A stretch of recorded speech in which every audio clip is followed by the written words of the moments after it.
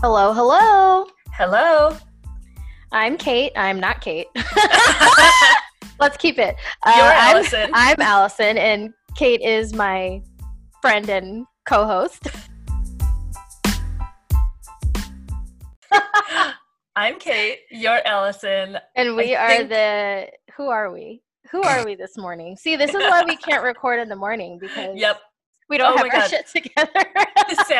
The sad thing too is we recorded a beautiful, perfect, amazing episode yesterday afternoon, and somehow only the final 10 minutes of it actually got saved. So we are redoing this, but Yeah, we're it's clearly great. we're fresh and ready, obviously. And we have coffee. We do. So we hope to improve for you pretty quickly. Clearly hasn't kicked in yet because I don't even know who I am. We are the Itty Bitty Wedding Committee. That is who we We are. are, and we're excited to re-record this episode for you guys. Yes. All right. It's going to be back and better than ever. We're going It to will. talk about so much COVID. Yeah, and yesterday was just a test run. This is the real episode. Yesterday was crap. We hate yesterday. Yeah, it doesn't even exist anymore. So we were thinking for this episode, we're going to do the first part talking more about what are some current things you want to consider while we're in the midst of the COVID-19 pandemic. And then for the next half, we'll move on and talk more about the future. So how will weddings look different? How will planning look different? How will the industry look different? Really, what does this mean for you? And the goal is that we are not going to be too doom and gloom. I know that Yeah. I sometimes have a tendency to just over explain and get into everything. So Allison, stop me if I am being doom and gloom. I'm not trying to be. I'm just a planner and I like to talk about every single scenario. Yeah. No, I mean it's a doom and gloom situation in general. So we're just trying to do our best to be positive in an otherwise not so great time right now. So Right. And we will get through this. We will come out on the other side. We're not expecting this to go on forever. We'll see mhm. some major changes in the future because of this, both good and bad. And it's not forever. So just keep that in mind. It feels heavy, heavy, heavy right now, but we'll get through. Speaking of, we will probably be hitting you with a ton of those keywords that you've been hearing a lot, all the Yes. buzzwords. Pivot, we're Oh all in God. this together. What else have we been hearing? Unprecedented. Unprecedented, these trying times, these Oh God. difficult times, blah, blah, blah. So, yeah, we know we're going to do that. It's just going to happen. Deal. Yeah. Deal with it. Yeah. Try to It'll avoid it. be by the end, it'll be more positive and sparkly. Totally. So, first things first, one of the things we wanted to talk about is just how to book your wedding during COVID, whether that's your new date or your new second date rather, or your Mm-hmm. totally fresh date because you're recently engaged and you want to get moving on planning. For first things first, when it comes to that, is just the year and the time of year you want to Yes. consider. And Allison, you had some great insight on this yesterday. Yeah. So as far as picking new dates or your initial date, um, I err on the side of caution. So if someone were to ask me, hey, what would you do in this situation?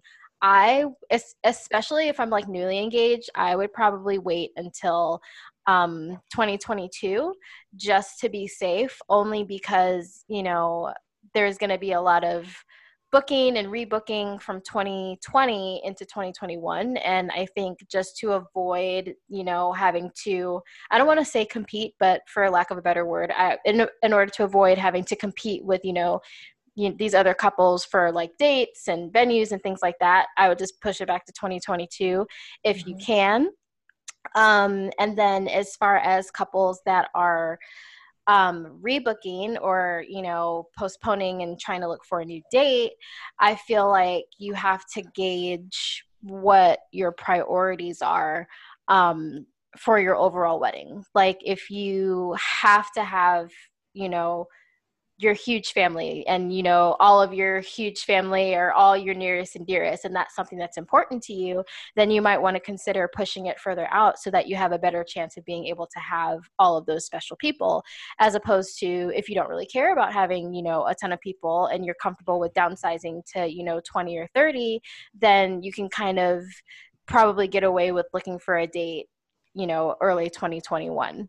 And Allison, that's all so good. And I want to just build on some of what you said.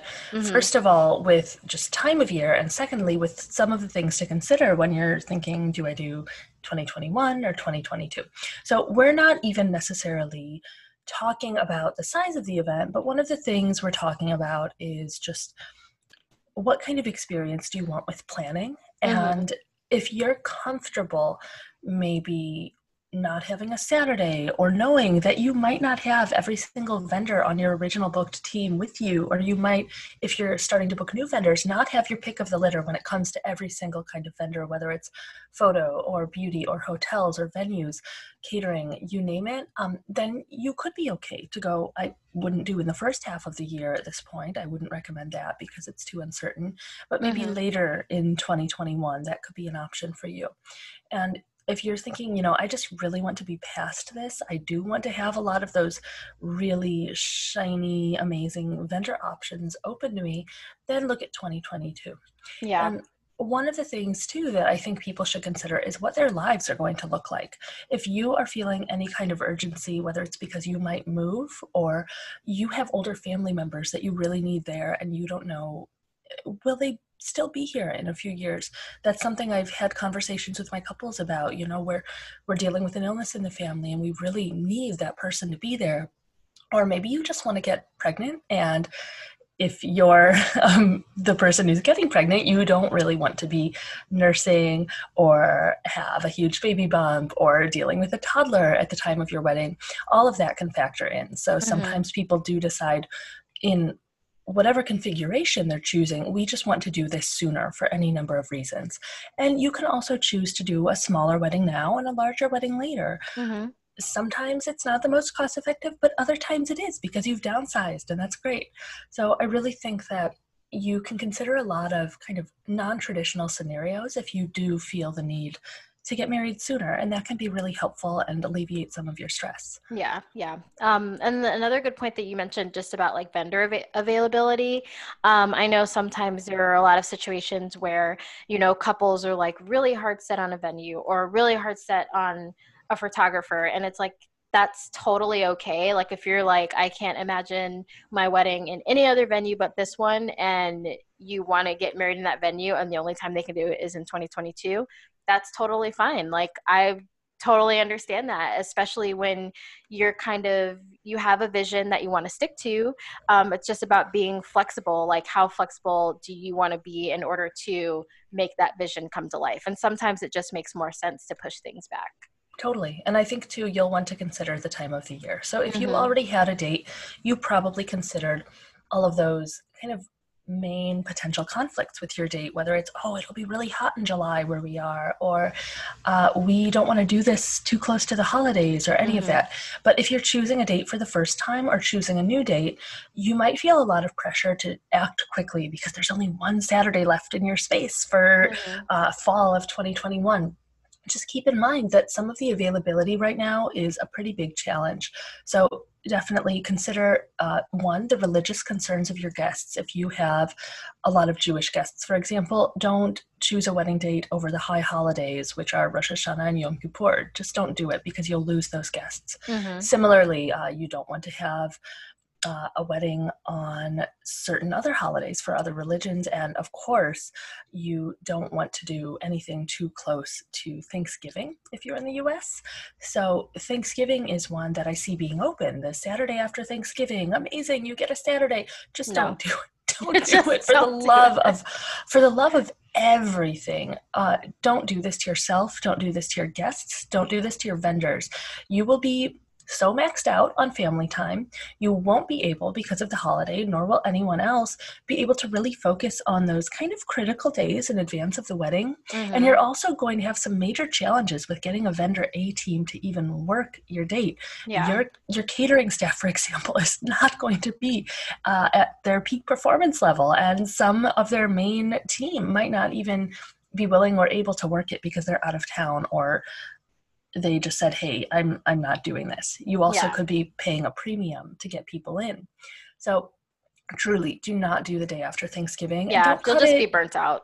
Yeah, exactly. And unless you have almost all of your guests who do not celebrate Christmas, I don't recommend doing it very close to Christmas. And just in general, what I tell my couples, even if they don't celebrate Christmas, is don't expect to get a lot done in December in the US. So it's just not going to happen. Once we get into the week of Thanksgiving through New Year's, really, everything is going to be slower. Responses are going to be harder. You're going to get a lot of away messages. And that doesn't mean that you can't plan a wedding. I do New Year's Eve weddings all the time, for example. But you do need to factor in that if you're going to feel stressed by getting away messages or by having longer delays in communication, that is not the time of year for you. Yeah. And New Year's Eve is a little bit different anyway, because it's not one of those holidays where you like, where people are like doing things. Like, it's just kind of like a holiday where it's like people go out and celebrate, or you just stay home. So like that's like one of those exceptions where you could swing a wedding. But, like you said, any of those other holidays that requires a lot of family time, a lot of, travel arrangements, because a lot of people travel over those times. It's just going to be stressful for you. So just don't do it. And even really that critical final month before the wedding, when you're trying to do the walkthrough and set the timeline and communicate your final guest list and new choices, that's all going to take longer. So just know that. It's not a deal breaker, but know that. Also, if we're looking at what we're expecting to happen with days of the week, I think this is a big one to talk about. Yeah. So Allison, what are your thoughts on different days of the week? It depends. First of all, it really depends on where you're located. In the city of Chicago, I would be very careful to avoid certain days of the week compared to others. I feel like we see Friday weddings fairly often. It has their pros and cons because you have to factor in, additional travel time. Friday evening traffic in Chicago is usually a hot mess. So, do you see this emphatic nod? Yes. So it's like, those are the kinds of things that you have to consider. Sunday weddings, we see those, I don't know, not too often, but they do happen for whatever reason. I don't know. They're not too terrible, but again, you kind of have to factor in, like people traveling or the fact that folks might have to go to work the next day. I'll let you talk about Thursday weddings because that's just interesting. And then I'll let you talk about Monday weddings too. But yeah, like you just have to be, not to say that you can't pull it off. I definitely feel like, you can be flexible and opt for a weekday, but just take into consideration, some of those other factors that you might not necessarily have to worry about when you're planning a Saturday wedding.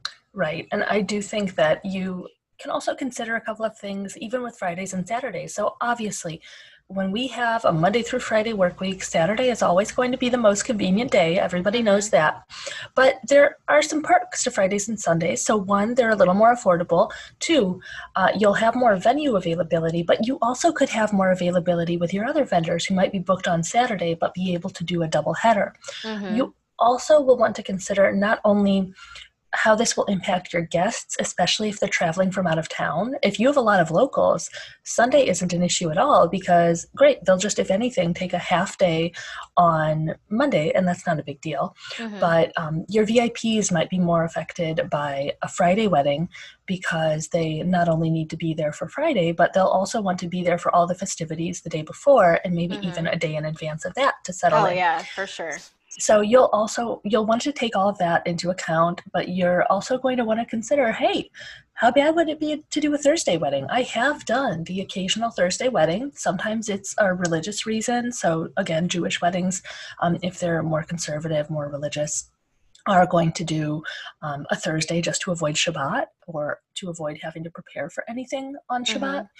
And I've seen it happen just for non-religious couples as well, just because, hey, they had great availability and great rates. And it was fun. It was lovely. So it is more inconvenient for the guests, of course, but it's not out of the question. And Monday weddings I've seen for people in the restaurant industry in particular. So if I have a chef wedding, I can practically guarantee it's going to be on a Monday because so many of their crew are available on a Monday because that's just the weekend for someone in the restaurant industry when they're working on Fridays and Saturdays and Sundays.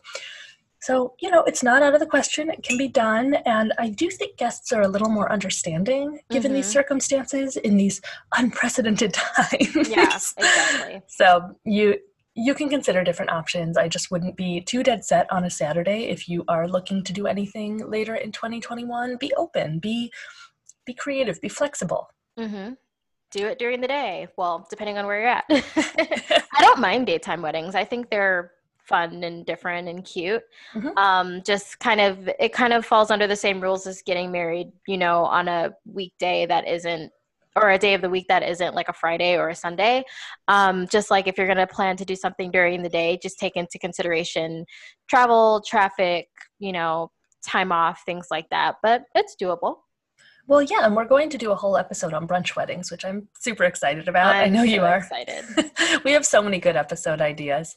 And the thing with brunch weddings, I always like to point out before anybody decides we're definitely doing this, they're cheaper, which is great. People drink less, also great. But you are going to get up, if you're doing hair and makeup, really, really early. I mean, crack of dawn. Seriously, like crack of dawn. But early. Honestly, though, like I wouldn't mind getting up crack of dawn early if I was guaranteed a super delicious brunch in like later on in the day. So my motivation would definitely be the food.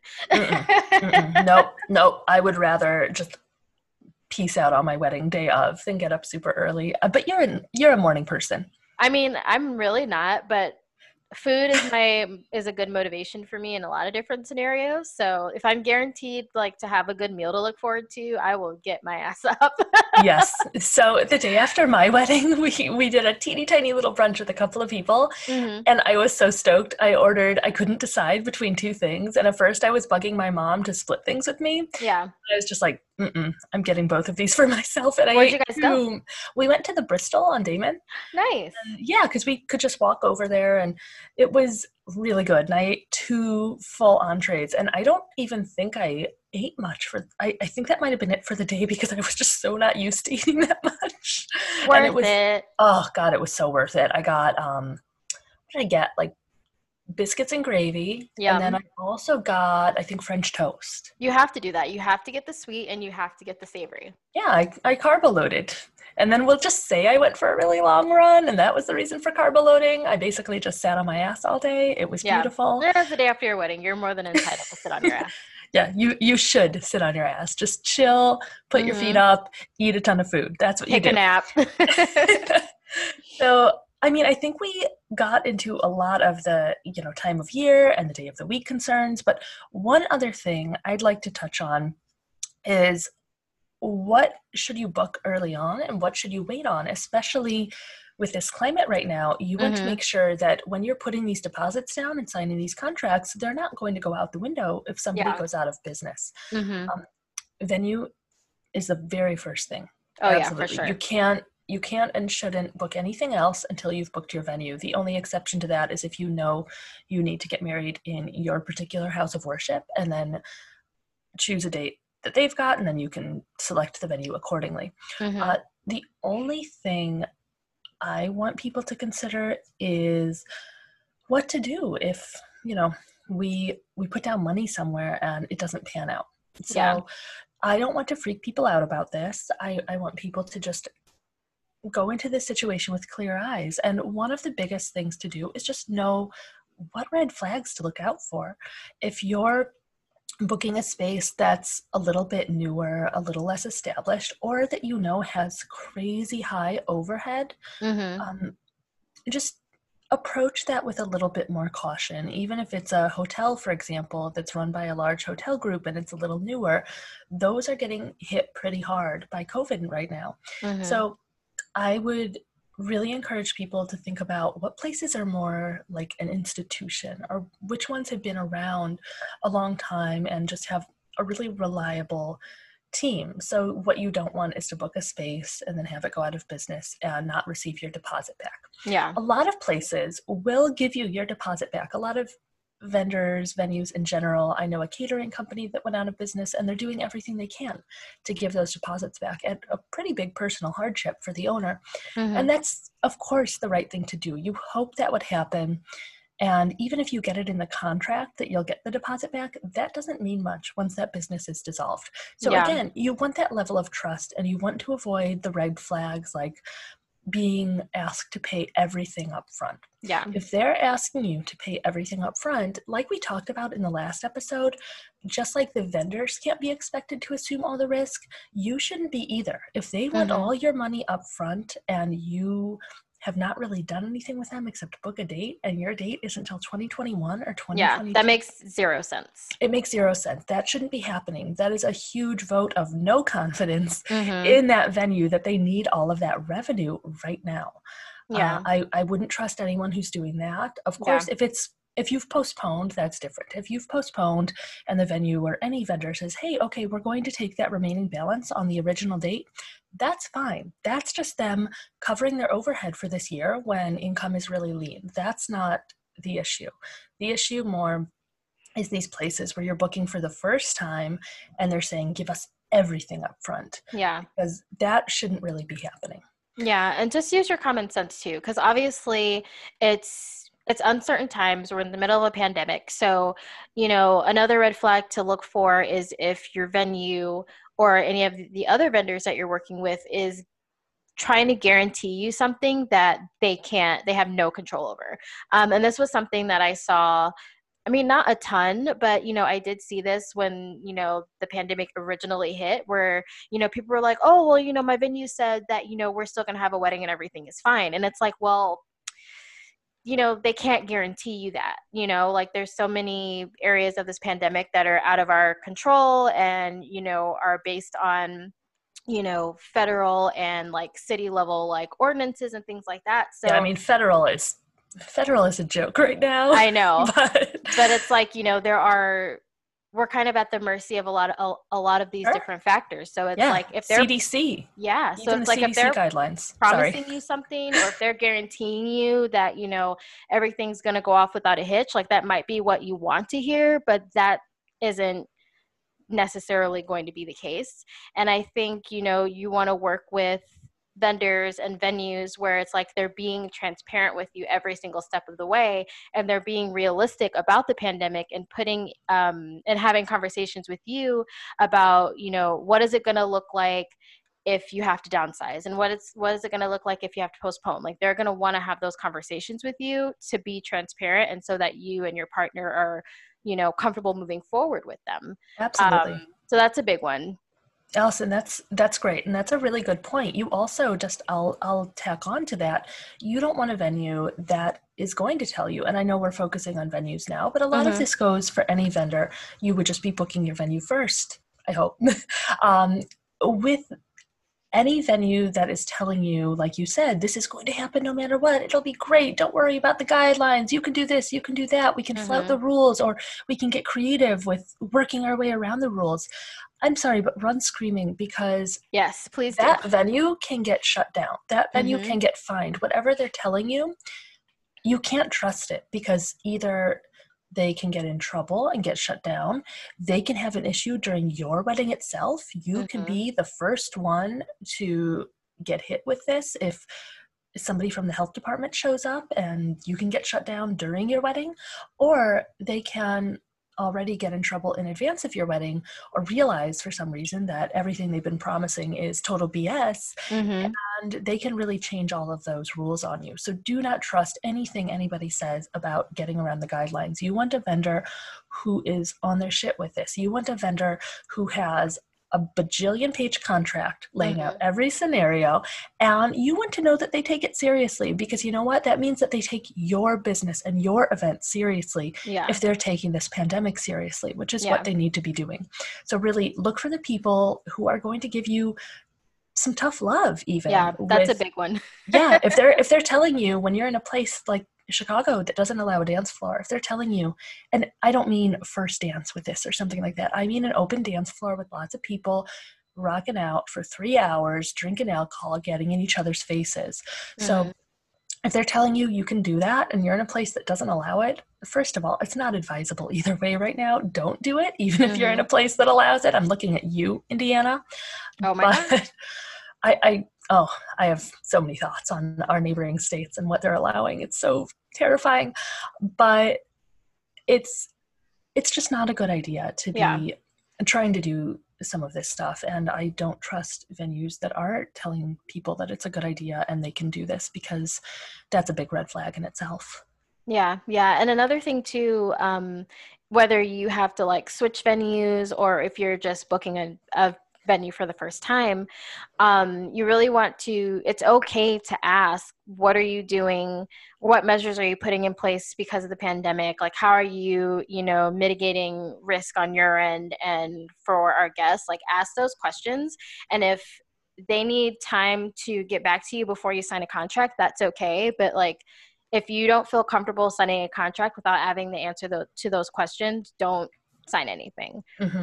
Because then you're going to get into, being liable for those contract terms, then you're going to get into the issue of, forfeiting a deposit possibly if you sign a contract, put down a deposit, and then all of a sudden you find out that your venue isn't doing everything that they can to have minimal risk for your wedding, and then all of a sudden you're stuck, or you might have to get into a situation where legally you might have to combat your contract to get your deposit. So have just have a little bit of common sense. Ask questions. There's no such thing as too many questions. I always say this, I always tell the couples that I work with, ask me 1,000 questions. Like, whatever you are unsure about, please tell me, so that we can address it and work through it and make sure that the couples are comfortable, instead of just making assumptions and then all of a sudden you have a situation on your hands. Yeah, you were talking about the liability, and I feel like what you're saying about this responsibility to the clients and what some of these issues could be with the vendors who are promising you the moon during all of this, that's a really good point, because we don't want people who are going to pay you all this lip service and tell you you can get everything you want, and then the floor falls out from under you a couple of days before your wedding. You don't want that. And I think a really good point too is you don't want a venue that's going to say, you don't have to follow any rules. And then you start getting heat from your other vendors who are saying, this is not safe. We are not going to work this. We're going to drop out. And what we talked about yesterday that I thought was really important to touch on is, you asked, where does the responsibility lie in enforcing some of these guidelines, even beyond maybe what the guidelines recommend? And I see that being really three different parties. The first is the couple who are hosting the event, or parents if they're the official hosts, whatever it may be. The second is the venue. And the third is the planner. The third is me, or someone like me, who is really going to help with all of this. And what I'm seeing is the responsibility of the couples means, and of course a planner can help clarify this for them, but they set the tone. These are the three different groups that set the tone, and you need to really be sure you're communicating so much about what you're doing for everyone's safety, what you're doing so that they can feel safe traveling to your event and their anxiety is alleviated. And you need to be calling the shots in a responsible way. You need to be saying, all right, we're going to err on the side of caution with all of this. We are not going to have a dance floor. We are going to limit the number of people. We're going to encourage people to stay only near their pods. We're going to say, when you're not seated to eat or drink, which should be spaced out, you should be wearing a mask. And we can encourage that in fun ways. We can have signage. We can have customized masks. We can do all of this really cool stuff. And it's just really important that the clients set the tone, because otherwise the guests won't really know what's expected of them, and they won't know what the norms are.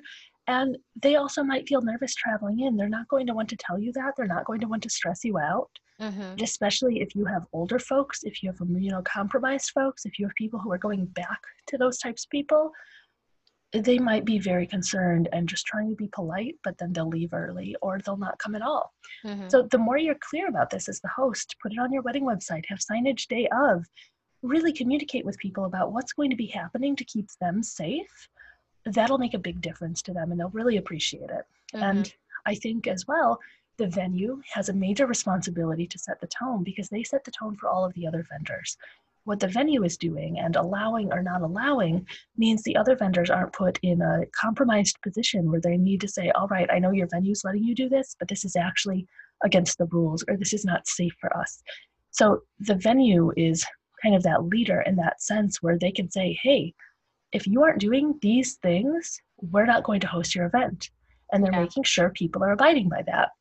And then third is the planner. If you have a planner, I think now is one of the very best times to have one, not to do some kind of shameless plug, but truly just the things I've been doing for couples, the things I've been able to achieve for them very quickly with a quick turnaround time that would not be possible without a planner are pretty priceless. So do consider getting a planner or increasing the level of your planner service if you have one.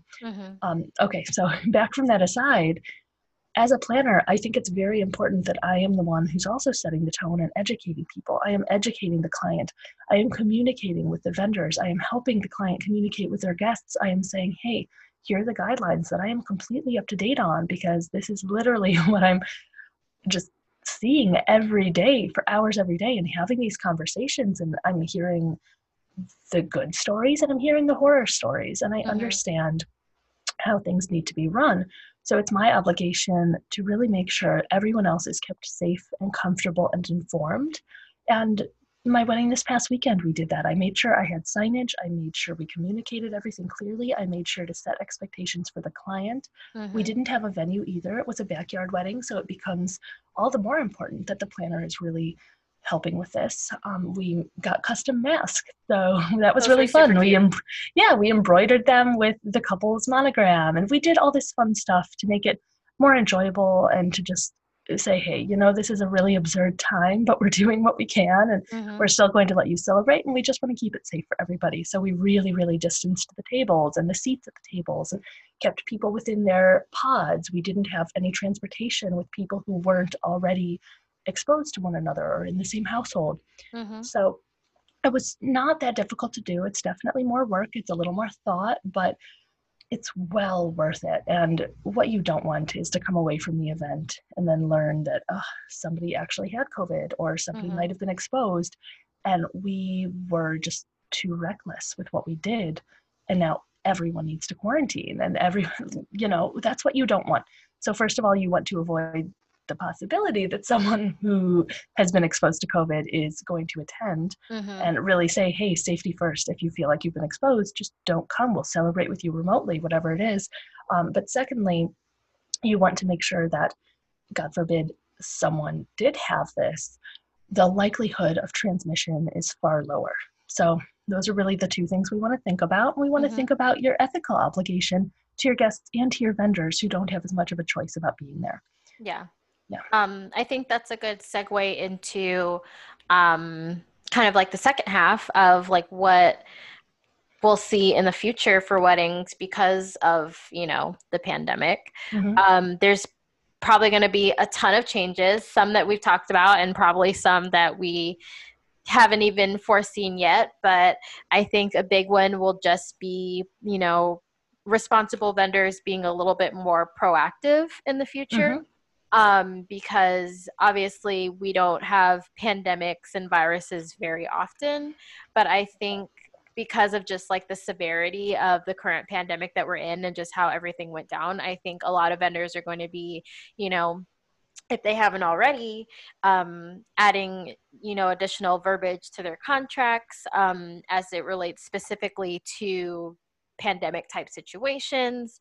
There'll probably be more verbiage about postponement. Usually most vendors will have some sort of cancellation policy, but I think, even now people will probably tighten up their cancellation policy a little bit, and they'll also add additional verbiage for postponement, just because I think there was a lot of confusion just with couples and vendors of what postponement is, what it means, what that looks like, and how that's different from cancellation.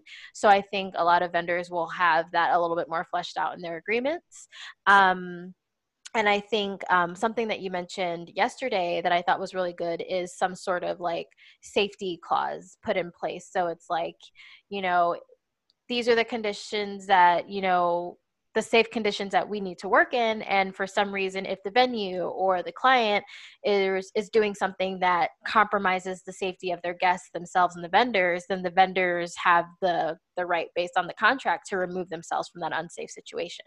Yes. So I think that that's something that we're going to see a lot too.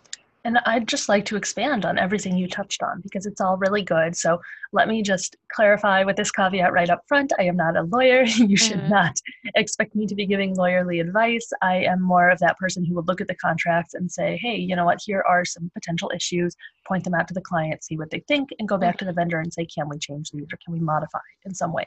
Mm-hmm. So the first is that force majeure, which you were talking about. Force majeure really means that there is some extenuating factor outside anything on the part of the client or the venue or the vendors that interferes with the ability to host the event. And force majeure can be defined a couple of different ways. So what we've been seeing with some of these postponements and downsizings and cancellations is all of the things relating to the pandemic aren't necessarily force majeure.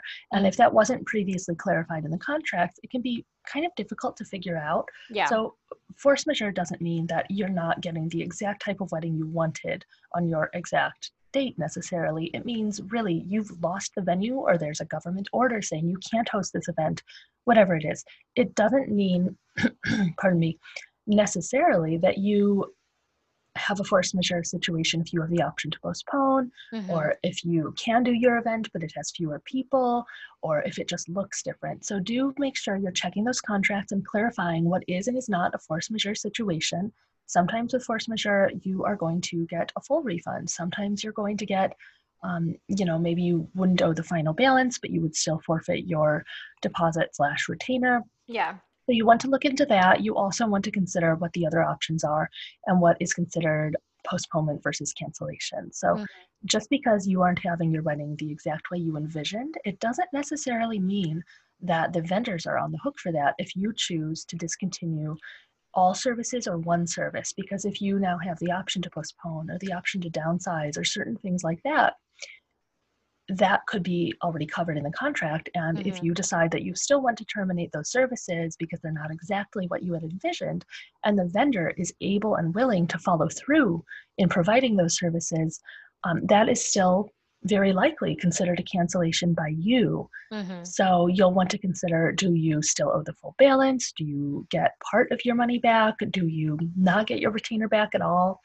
So just take a look at those contracts. And of course, when you're looking at contracts for anything, know that you can go back to the vendor and ask clarifying questions. We love questions. It's great. But what you don't want is to sign a contract and hope down the line that the vendor's going to be more flexible with their terms. Those contracts, I think I said this last time, those are there so that everyone knows exactly what to expect when things get a little weird, when things go sideways. So just be comfortable with the terms you're signing for and know that if a vendor decides that they're going to be a little flexible on the terms, great, but they are in no way obligated to. That's what their contract is there for. So if you maybe postpone and 9 out of your 10 vendors can take your new date and you decide, you know what, I really want this date, I love this date, but this one vendor, maybe your DJ, can't make it work, that is still more than likely you canceling the DJ because the DJ could make other dates work, is able and willing to follow through with your event, and you're saying, you know what, I just had to make this difficult choice and we're going to let the DJ go. So you might not get your deposit back, or you might owe the full amount depending on what the contract says. I also think the safety clauses are really good to talk about. Like you said, Allison, safety clauses are there just to give vendors a little bit of a safety net and a little bit of leverage. What we don't want, and what nobody is trying to do with a safety clause, is to say, all right, we are just going to look for this first weird, potentially dangerous situation and say, hey, I get all of your money and I'm not going to perform, peace out. That is so not what any vendor is doing.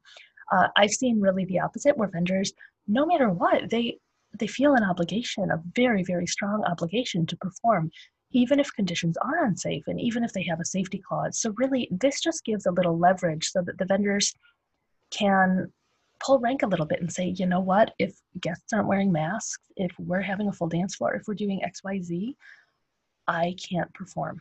So you can have those conversations in advance, you can set expectations, and you can advocate for yourself just a little bit. So really, please, aside from what the contract says, just honor the basic kindness and the basic terms of entering any contract with any human being, which is you shouldn't be putting yourself at risk. You shouldn't be on board to potentially hurt yourself or to hurt someone you love by Yeah. catching a disease and bringing it home to them. So be very respectful, please, of your vendors, regardless if they have a safety clause, and really just honor that and pay attention to that.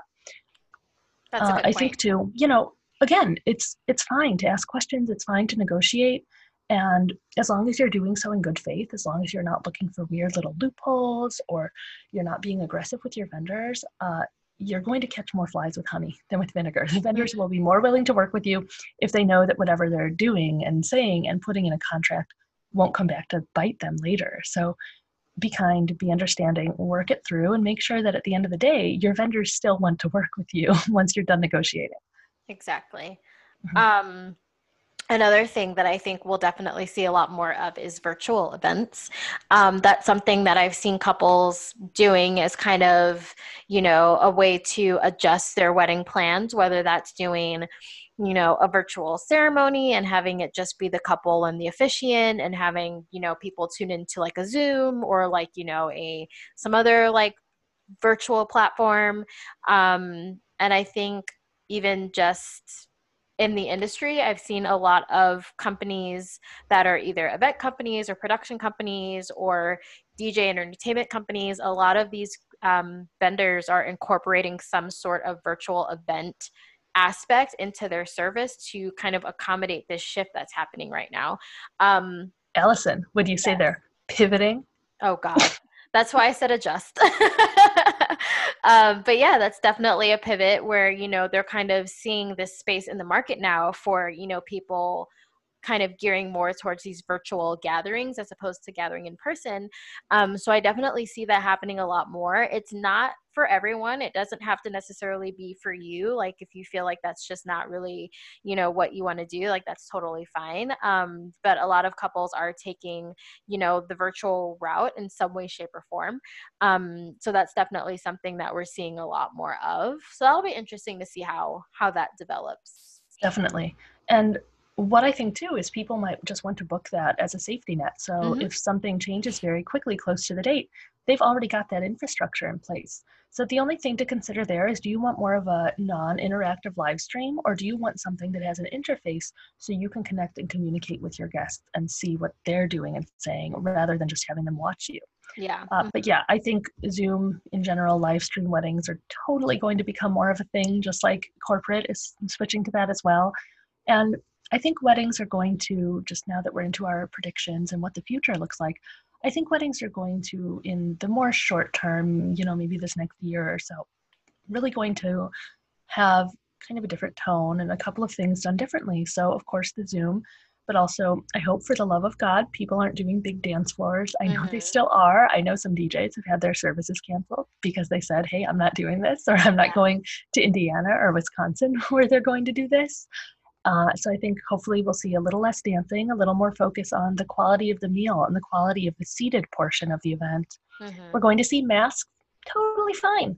The masks are great. Do something fun with it. Get a little quirky with it. Do those customized masks. Just Hmm. roll with it. Lean in. We're going to see a lot more signage about safety, sanitization stations. We're going to see vendors have a lot of backups so that if something changes quickly and they believe they may have been exposed and they can't get results in time, or they do Hmm. get sick, they're going to have someone else to send, which is fine. Just roll with it.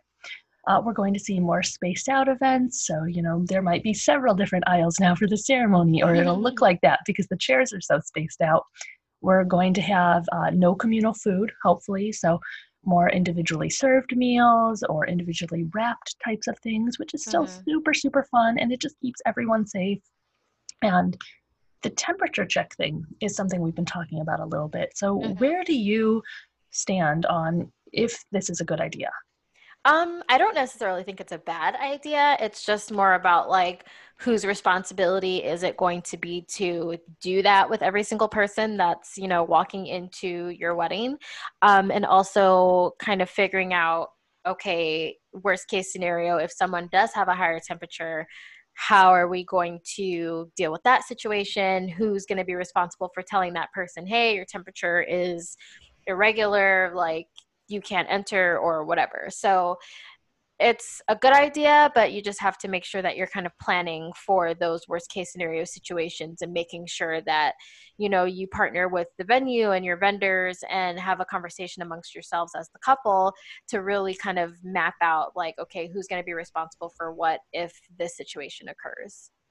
Absolutely. So I think that's a really good point, that you don't really want to put this in the hands of catering staff to enforce, because if it's a dad, you know, just for example, if a dad walks in and this is his kid's wedding, are you really going to trust some poor 25-year-old server to have to tell him you can't come in? That is a security risk. So if you really, really want to enforce this, you should probably hire a security company to do it.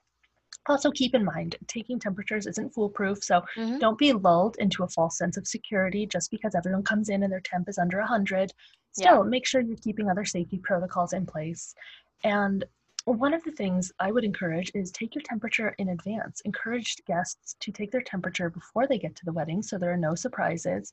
And also, just make sure that you're really encouraging people to put safety first and really, again, just setting that tone, because people are going to feel incentivized. And I hope this doesn't happen, but people are going to feel incentivized to, even if they're feeling sick, even if they may have been exposed, whatever it is, to show up. If they traveled to get to your wedding, if they are a very close family member, if it's the couple, there is an incentive to just go through with this, even if they think it might not be safe. So really, really emphasize that no matter what, if you are maybe sick, if you may have been exposed, whatever it is, you shouldn't come. And that goes for the vendors too. You know, the vendors are, you know, a photographer, for example, maybe this is their only wedding this month and they're feeling a little sick and they just can't afford to not come if they won't make rent. So just have those conversations in advance about what can we do to absolutely ensure that you aren't being encouraged to show up if something doesn't feel right, even if it's a really hard decision to make. I hope people will be honest, but it's good to encourage that responsible behavior. Yeah, for sure. It makes me think about that wedding. I don't know if you heard about this, but there was a wedding that happened. I want to say it was either this month or last month in Maine. And I think it was like a crazy number of people ended up getting the virus as a result of being at this wedding. And it just made me think, I didn't look too much into it, but, you know, it just made me think of those safety measures that we talked about. Like, you know, for that many people to get sick, like, you know, clearly social distancing wasn't happening. Clearly people weren't wearing masks and, you know, washing their hands and doing all those things that, you know, the CDC tells you that you're supposed to do. So we don't want to freak you out and scare you, but it's like, these are things to think about, because you don't want your wedding to be on the news because, you know, 30 people or 50 people got the coronavirus while they're at your wedding. And also, you don't want, regardless of the news, you just don't want any of your loved ones to get sick. Again, people shouldn't be putting themselves in an unnecessarily risky position to attend your wedding. That's not what it's about. So make sure that you're being careful. And honestly, once the alcohol gets flowing, people are not going to be as careful about distancing, even at the most responsible event. So it's really important to, again, just set those expectations well before the drinking gets underway, with how the staff should behave and what is expected of them, when people need to put their masks back on, all of this stuff, because again, even the most responsible people, they're going to get real chummy and real close if you haven't already set up the example that there should be another way of doing things. Yeah, and whatever safety measures you put in place for your wedding, like, feel free to communicate that up front on your wedding website, or if you want to print that on your invitations or what have you, like, communicate that information up front. If you're going to have a security guard doing temperature checks, put that and let the guests know that that's going to be happening. And, you know, tell the guests, if you feel sick, don't come. It's okay. Like, make sure you put all the information up front. So that way it's like you're setting the tone for your guests even before they even get to your actual wedding. Yeah, and I think it sounds really intense. It sounds really distracting and doom and gloom, but it's not. It's going to make a lot of people feel better. And it's just not what anyone should be walking into. You don't want to be that couple that says, oh, coronavirus won't exist on my wedding day. No, that's bullshit. It exists, and you need to be responsible. You do. So, yeah. So Anyway, just moving on with some of our other predictions, I do think that when you're signing your paperwork, you're going to see more of these pandemic pledges. So saying, hey, we're going to limit our exposure. We're not going to travel to hotspots. We're going to encourage our guests to do the same. We're going to do X, Y, and Z. That's great. If you're seeing those in a vendor's contract, that means they're taking it seriously. That's probably a very good vendor to be working with. And I do think that we're going to see a lot more of those weddings on different days of the week. I think that's going to continue for a while. That's probably going to happen until well into next year, probably. I think it's even going to be a 2022 thing. Yeah. And just, it might become a little bit of, oh, here's another one. We didn't say the new normal. Oh God. I love it. I love it. I'm only going to talk in these phrases from now on. But I think destination weddings too are going to be a lot less popular for a while until people feel confident that everyone will be able to travel the way they used to. Yeah. And also the fact that like a lot of, if you're coming from the US, like a lot of countries are not allowing people from the US to enter their country because of the pandemic. So something else to consider. I feel like we're the Captain Phillips meme online, just the look at me, I'm the captain now. I feel very much like, look at me, I'm the shithole country now. Yeah, I know. It's terrible. We literally can't go anywhere, but it's fine. We're going to make it work. And kind of piggybacking off of the destination weddings, something that we mentioned yesterday too was maybe having multiple weddings where, a couple might have a huge ton of family in a different state or a huge ton of family in a different country.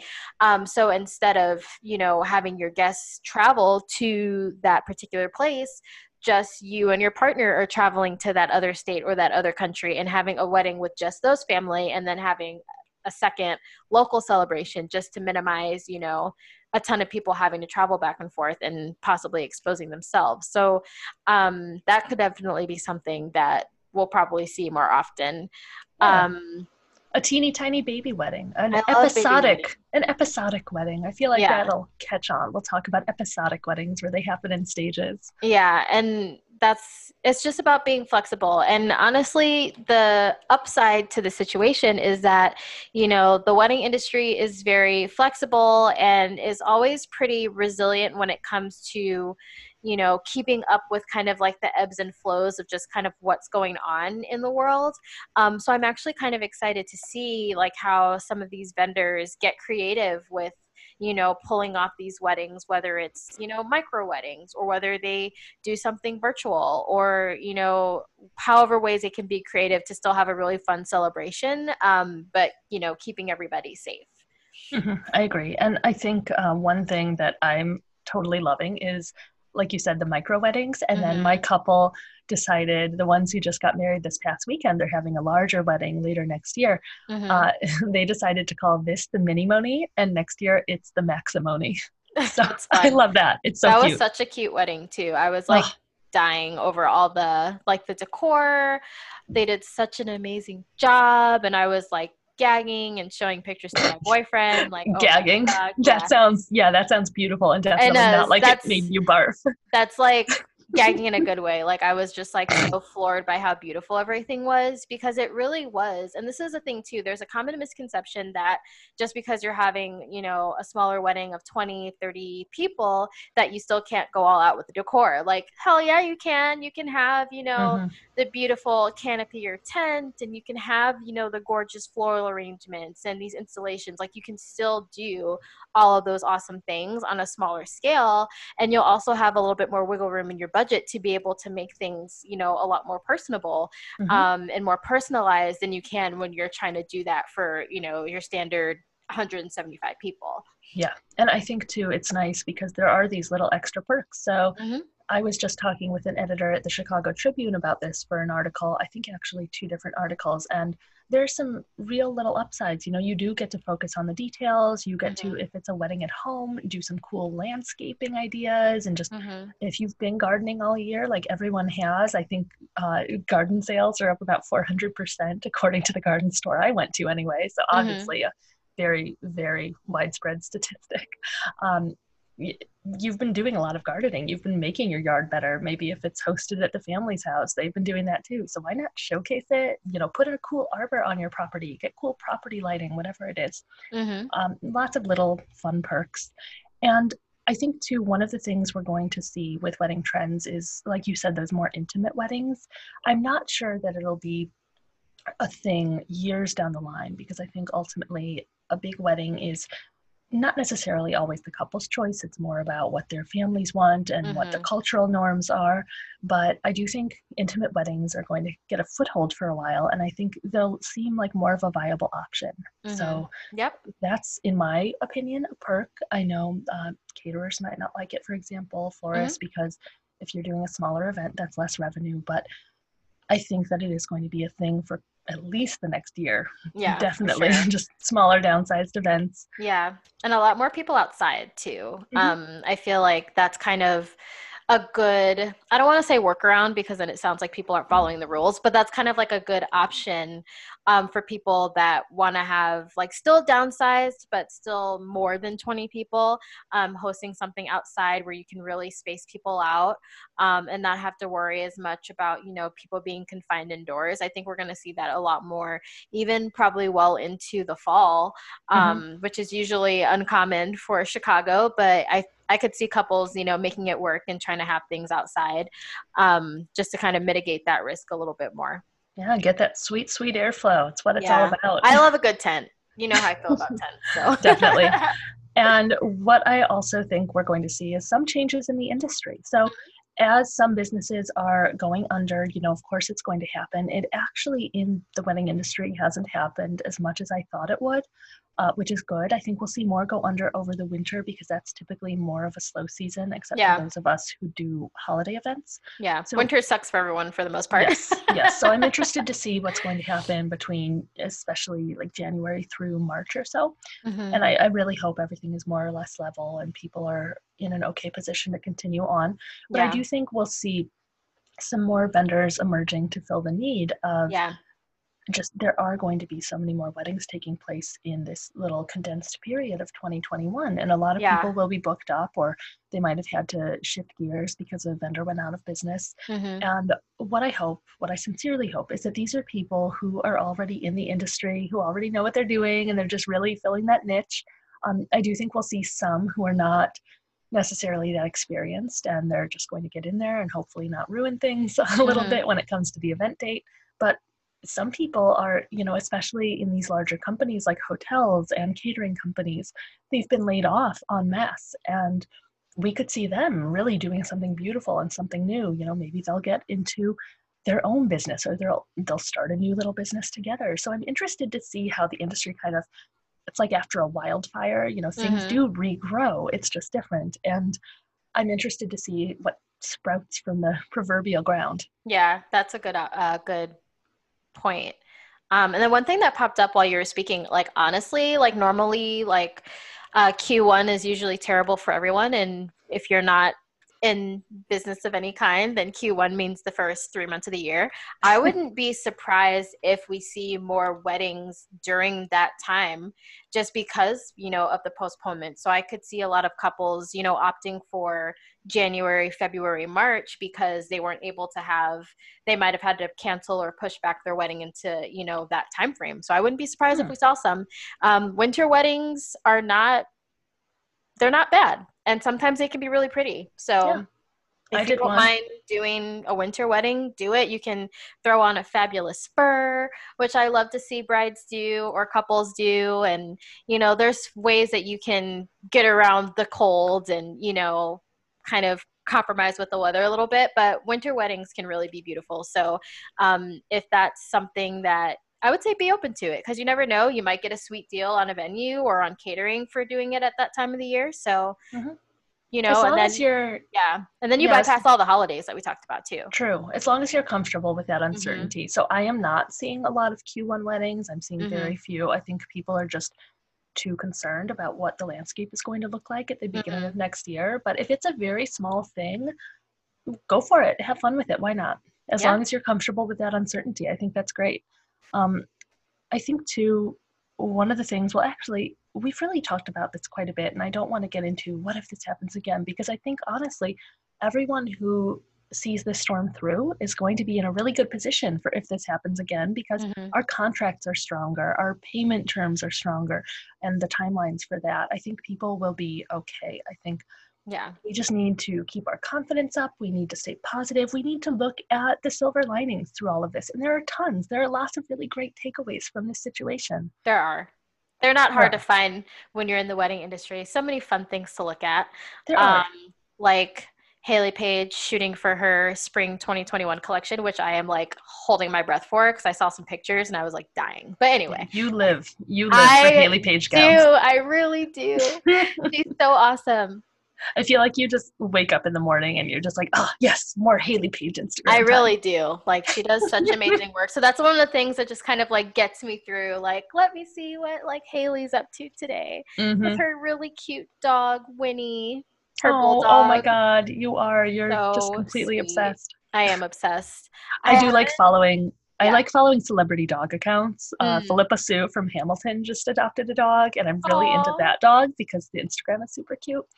And I don't care about following celebrity accounts, but damn if I don't follow their dogs. Yeah, I don't really follow celebrity accounts unless it's wedding related, and that's not really a lot of people. So, but yeah, so just like little things like that. A lot of vendors that are kind of more in the creative space, like that's always fun for me to look at. So I love following like florist accounts and seeing the kind of work that they're doing, anything dress related. I'm obsessed with, and just seeing some of these really cute results of how couples are, adjusting during this time and still having these awesome weddings. It's nice to see love, during this Mm-hmm. time. And So, always, love will always be there. We just have to mhm. look for it and look for the positive elements of this. And really, we're very resilient. Like you said, we'll be here. We're ready to party with you when you're ready to party again, which is Yeah, hopefully soon. You're probably just dying for a party. I'm So ready as for soon some as we can do cake. it, yes, all the cake.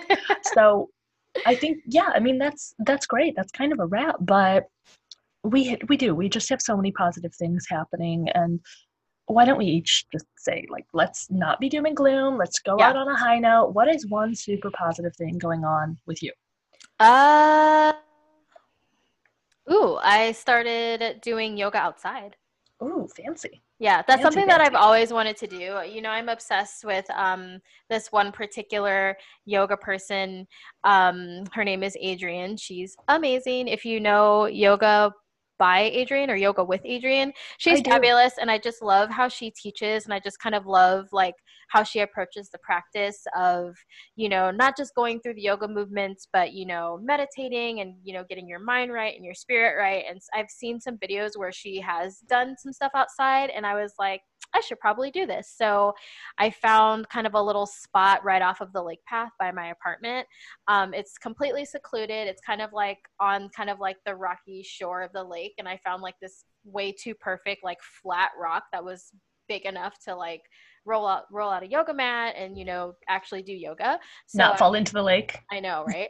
You're Um, positive is that you didn't fall into the I lake. did not fall into the lake. It's not right on the edge of the water, but it's just like a really relaxing spot. And then, so it's like you get the breeze and the sun, and like you hear the water kind of flowing. It's really peaceful. So I've really been enjoying that, except for the day before yesterday where there was like some geese swam up, and I'm not really a big fan of geese because they're just big and they're not very nice. And there was four of them, and I was like, please don't come over here. I'm just trying to finish my yoga in peace. So can I, okay, I just want to piggyback. I had a different positive thing, but I want to just pile on with what you were saying. Mm-hmm. So I used to be in wildlife medicine. I was going to be a veterinarian, and then I just Mm-hmm. decided to roll with this company because I loved it so much. I was mostly focusing on wildlife, and I interned in a wildlife clinic for 2 summers, and it was wonderful. But people are afraid of geese. That's a common thing. People They're say, "Oh, they're they're awful." scary. You know what? They're not going to hurt you. You can get bitten by a geese and by a goose, and it doesn't hurt that much. But also, two things I know. I know a lot of weird bird facts in general, and a lot of bird law. Like Mm-hmm. Charlie from It's Always Sunny, I actually do know a lot of bird law. But geese, if you want to calm them down, if you have to just chill them out, they have the weirdest thing they do where you put their wings against their body, and then Mm-hmm. you grab their head and you grab it kind of like, I can't describe it, but you can see what I'm doing with my hand. Yeah. And you grab their head like that, kind of from the behind, and you just cushion their head and their neck. And you take their head and you put it under a wing, and you just hold their wings down a little bit, not too hard. And if you do that for about 5 seconds, the goose will just stay like that. And you just have like this little goose loaf, and it's just totally chilled out. I could probably handle 1 goose, but like 4, that's a lot. And I was just like, I will just let them be, and hopefully they leave me alone. And it was fine. We didn't have a geese situation, but yeah, but it's fun. It's a fun time. What about you? What do you have going on? Or did that kind of just a positive thing? I don't know. I just love talking about weird wildlife stuff. Like I love possums so much. They're the only native. They're the only native North American marsupial. They do not carry rabies. They get rid of a lot of weird, pesky things. Yeah, they just look like giant rats, and that scares me a little bit. I love them. I love possums. I mean, they will definitely mess up your hand. Like, you have to wear a Kevlar glove because if they bite you, their jaws are really strong, but they're actually pretty docile and just kind of sweet bumbling dummies. I love it. And I really like possums. And also when I was in the wildlife clinic, I would always see that poor possums were just getting so many issues from car hits, but also from people being kind of cruel to them. Yeah. And stop it. Stop it. Possums are great. I'm a very live and let live type of person. It's like if I see something, like I'm just going to like leave it alone and let it go about its business. As long as it doesn't bother me, I'm fine. Totally. But I don't know if you read this, but a lot of kind of like more natural areas in the city are attracting more wildlife because there's not as many people around. So I think that that's pretty cool, except for when I see scary birds. I have a thing about birds. I don't know where I got this from, but I have a thing about birds. But on another run that I went on, I was like kind of going not through a beach, but I was kind of like passing like one of the beaches, and I saw this bird that I'd never seen before. And I was like, what in the hell is this Jurassic Park looking ass bird? That's stay away. That's that could be a heron, and do stay away from those. You know what? You might be right, because I know what a heron is. Herons will actually fuck you up, and birds like them because they are living dinosaurs, and their instinct, even as babies, is to go straight for your eye. Don't get close. Stay away. I was like, and I was walking like, on like, how like some areas of the lake, they have kind of like those elevated kind of like steps that you can kind of walk on. Yes. Yeah. So I was elevated and I saw one, and then I looked further down the beach and there was like 5, and I was like, yeah, I'm gonna go. I'm gonna go home. I mean, in the lake though, that's weird. I usually see them in ponds. Maybe they were cormorants. I don't know, but they were in that ballpark of just like dinosaur ass birds, and I'm just like, I'm just gonna start heading home now. Yeah, if they were cormorants, you're fine. But if they were those long, pokey, spindly leg birds, don't get close. But I like the tiny little birds. I don't know what they're called. They're like some sort of like water, not a sparrow, but like kind of like those tiny like a warbler? Birds. Like a warbler. So cute. The yellow ones. I saw a warbler yesterday. I was at Big Delicious Planet, that caterer in Westtown. I was at their outside garden. Shout out to Heidi for hosting a little tiny distanced outside happy hour. And I saw a warbler in their little urban farm that they have, and I was so thrilled to see it. Little birds I can do. The giant ones that could probably eat me, not so much. So I guess our positive then is bird watching. We're liking bird watching these days. And nature and outside. Yes, what I'm really liking is that people seem to be digging the podcast. We got a lot of positive responses last week. We had a lot of people listening. We are tracking those analytics like a hawk to go. I love analytics. Like that's like my shit. Seriously, so please just listen to us, subscribe, follow, rate us 5 stars. A couple of people did that. Yes. Thank you. We don't see you because we don't know who you are, but we see you in a general feel sense. Your presence. We appreciate you. And we got our Instagram off the ground like we promised. We did it. We're big girls now. IBWC underscore podcast. We did it. That's where we're at. So follow that. Tons of nudes. That's all we're posting. Just boobs on boobs. And we also, of course, want you to write to us on email. I forgot what email was. ittybittyweddingcommittee@gmail.com. So send us everything you've got. Do not send us nudes. We don't want those. I'll be really upset. No. Just send us words, please. Yeah. Or a selfie of you listening to the podcast. Yep. Questions, comments, topic, subscriptions. I posted, I think it was like the first week that I that we did. No, not even, because I don't think our Instagram even existed at that point. But I did post on my personal Instagram, people asking people like what they want us to talk about. And a couple people were cool enough to respond and submit some topic ideas. So we will get to those at some point. But we're super excited.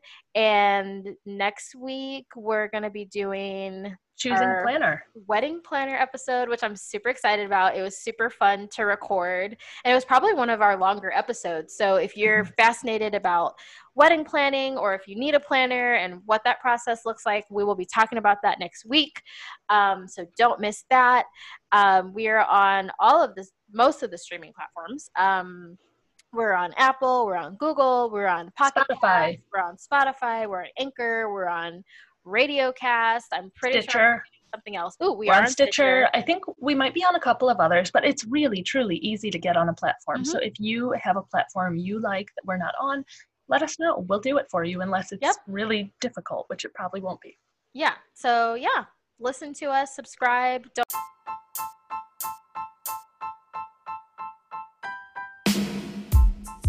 miss an episode, and I think that's it. Thank you. Talk to you next week. Bye, guys. Bye-bye.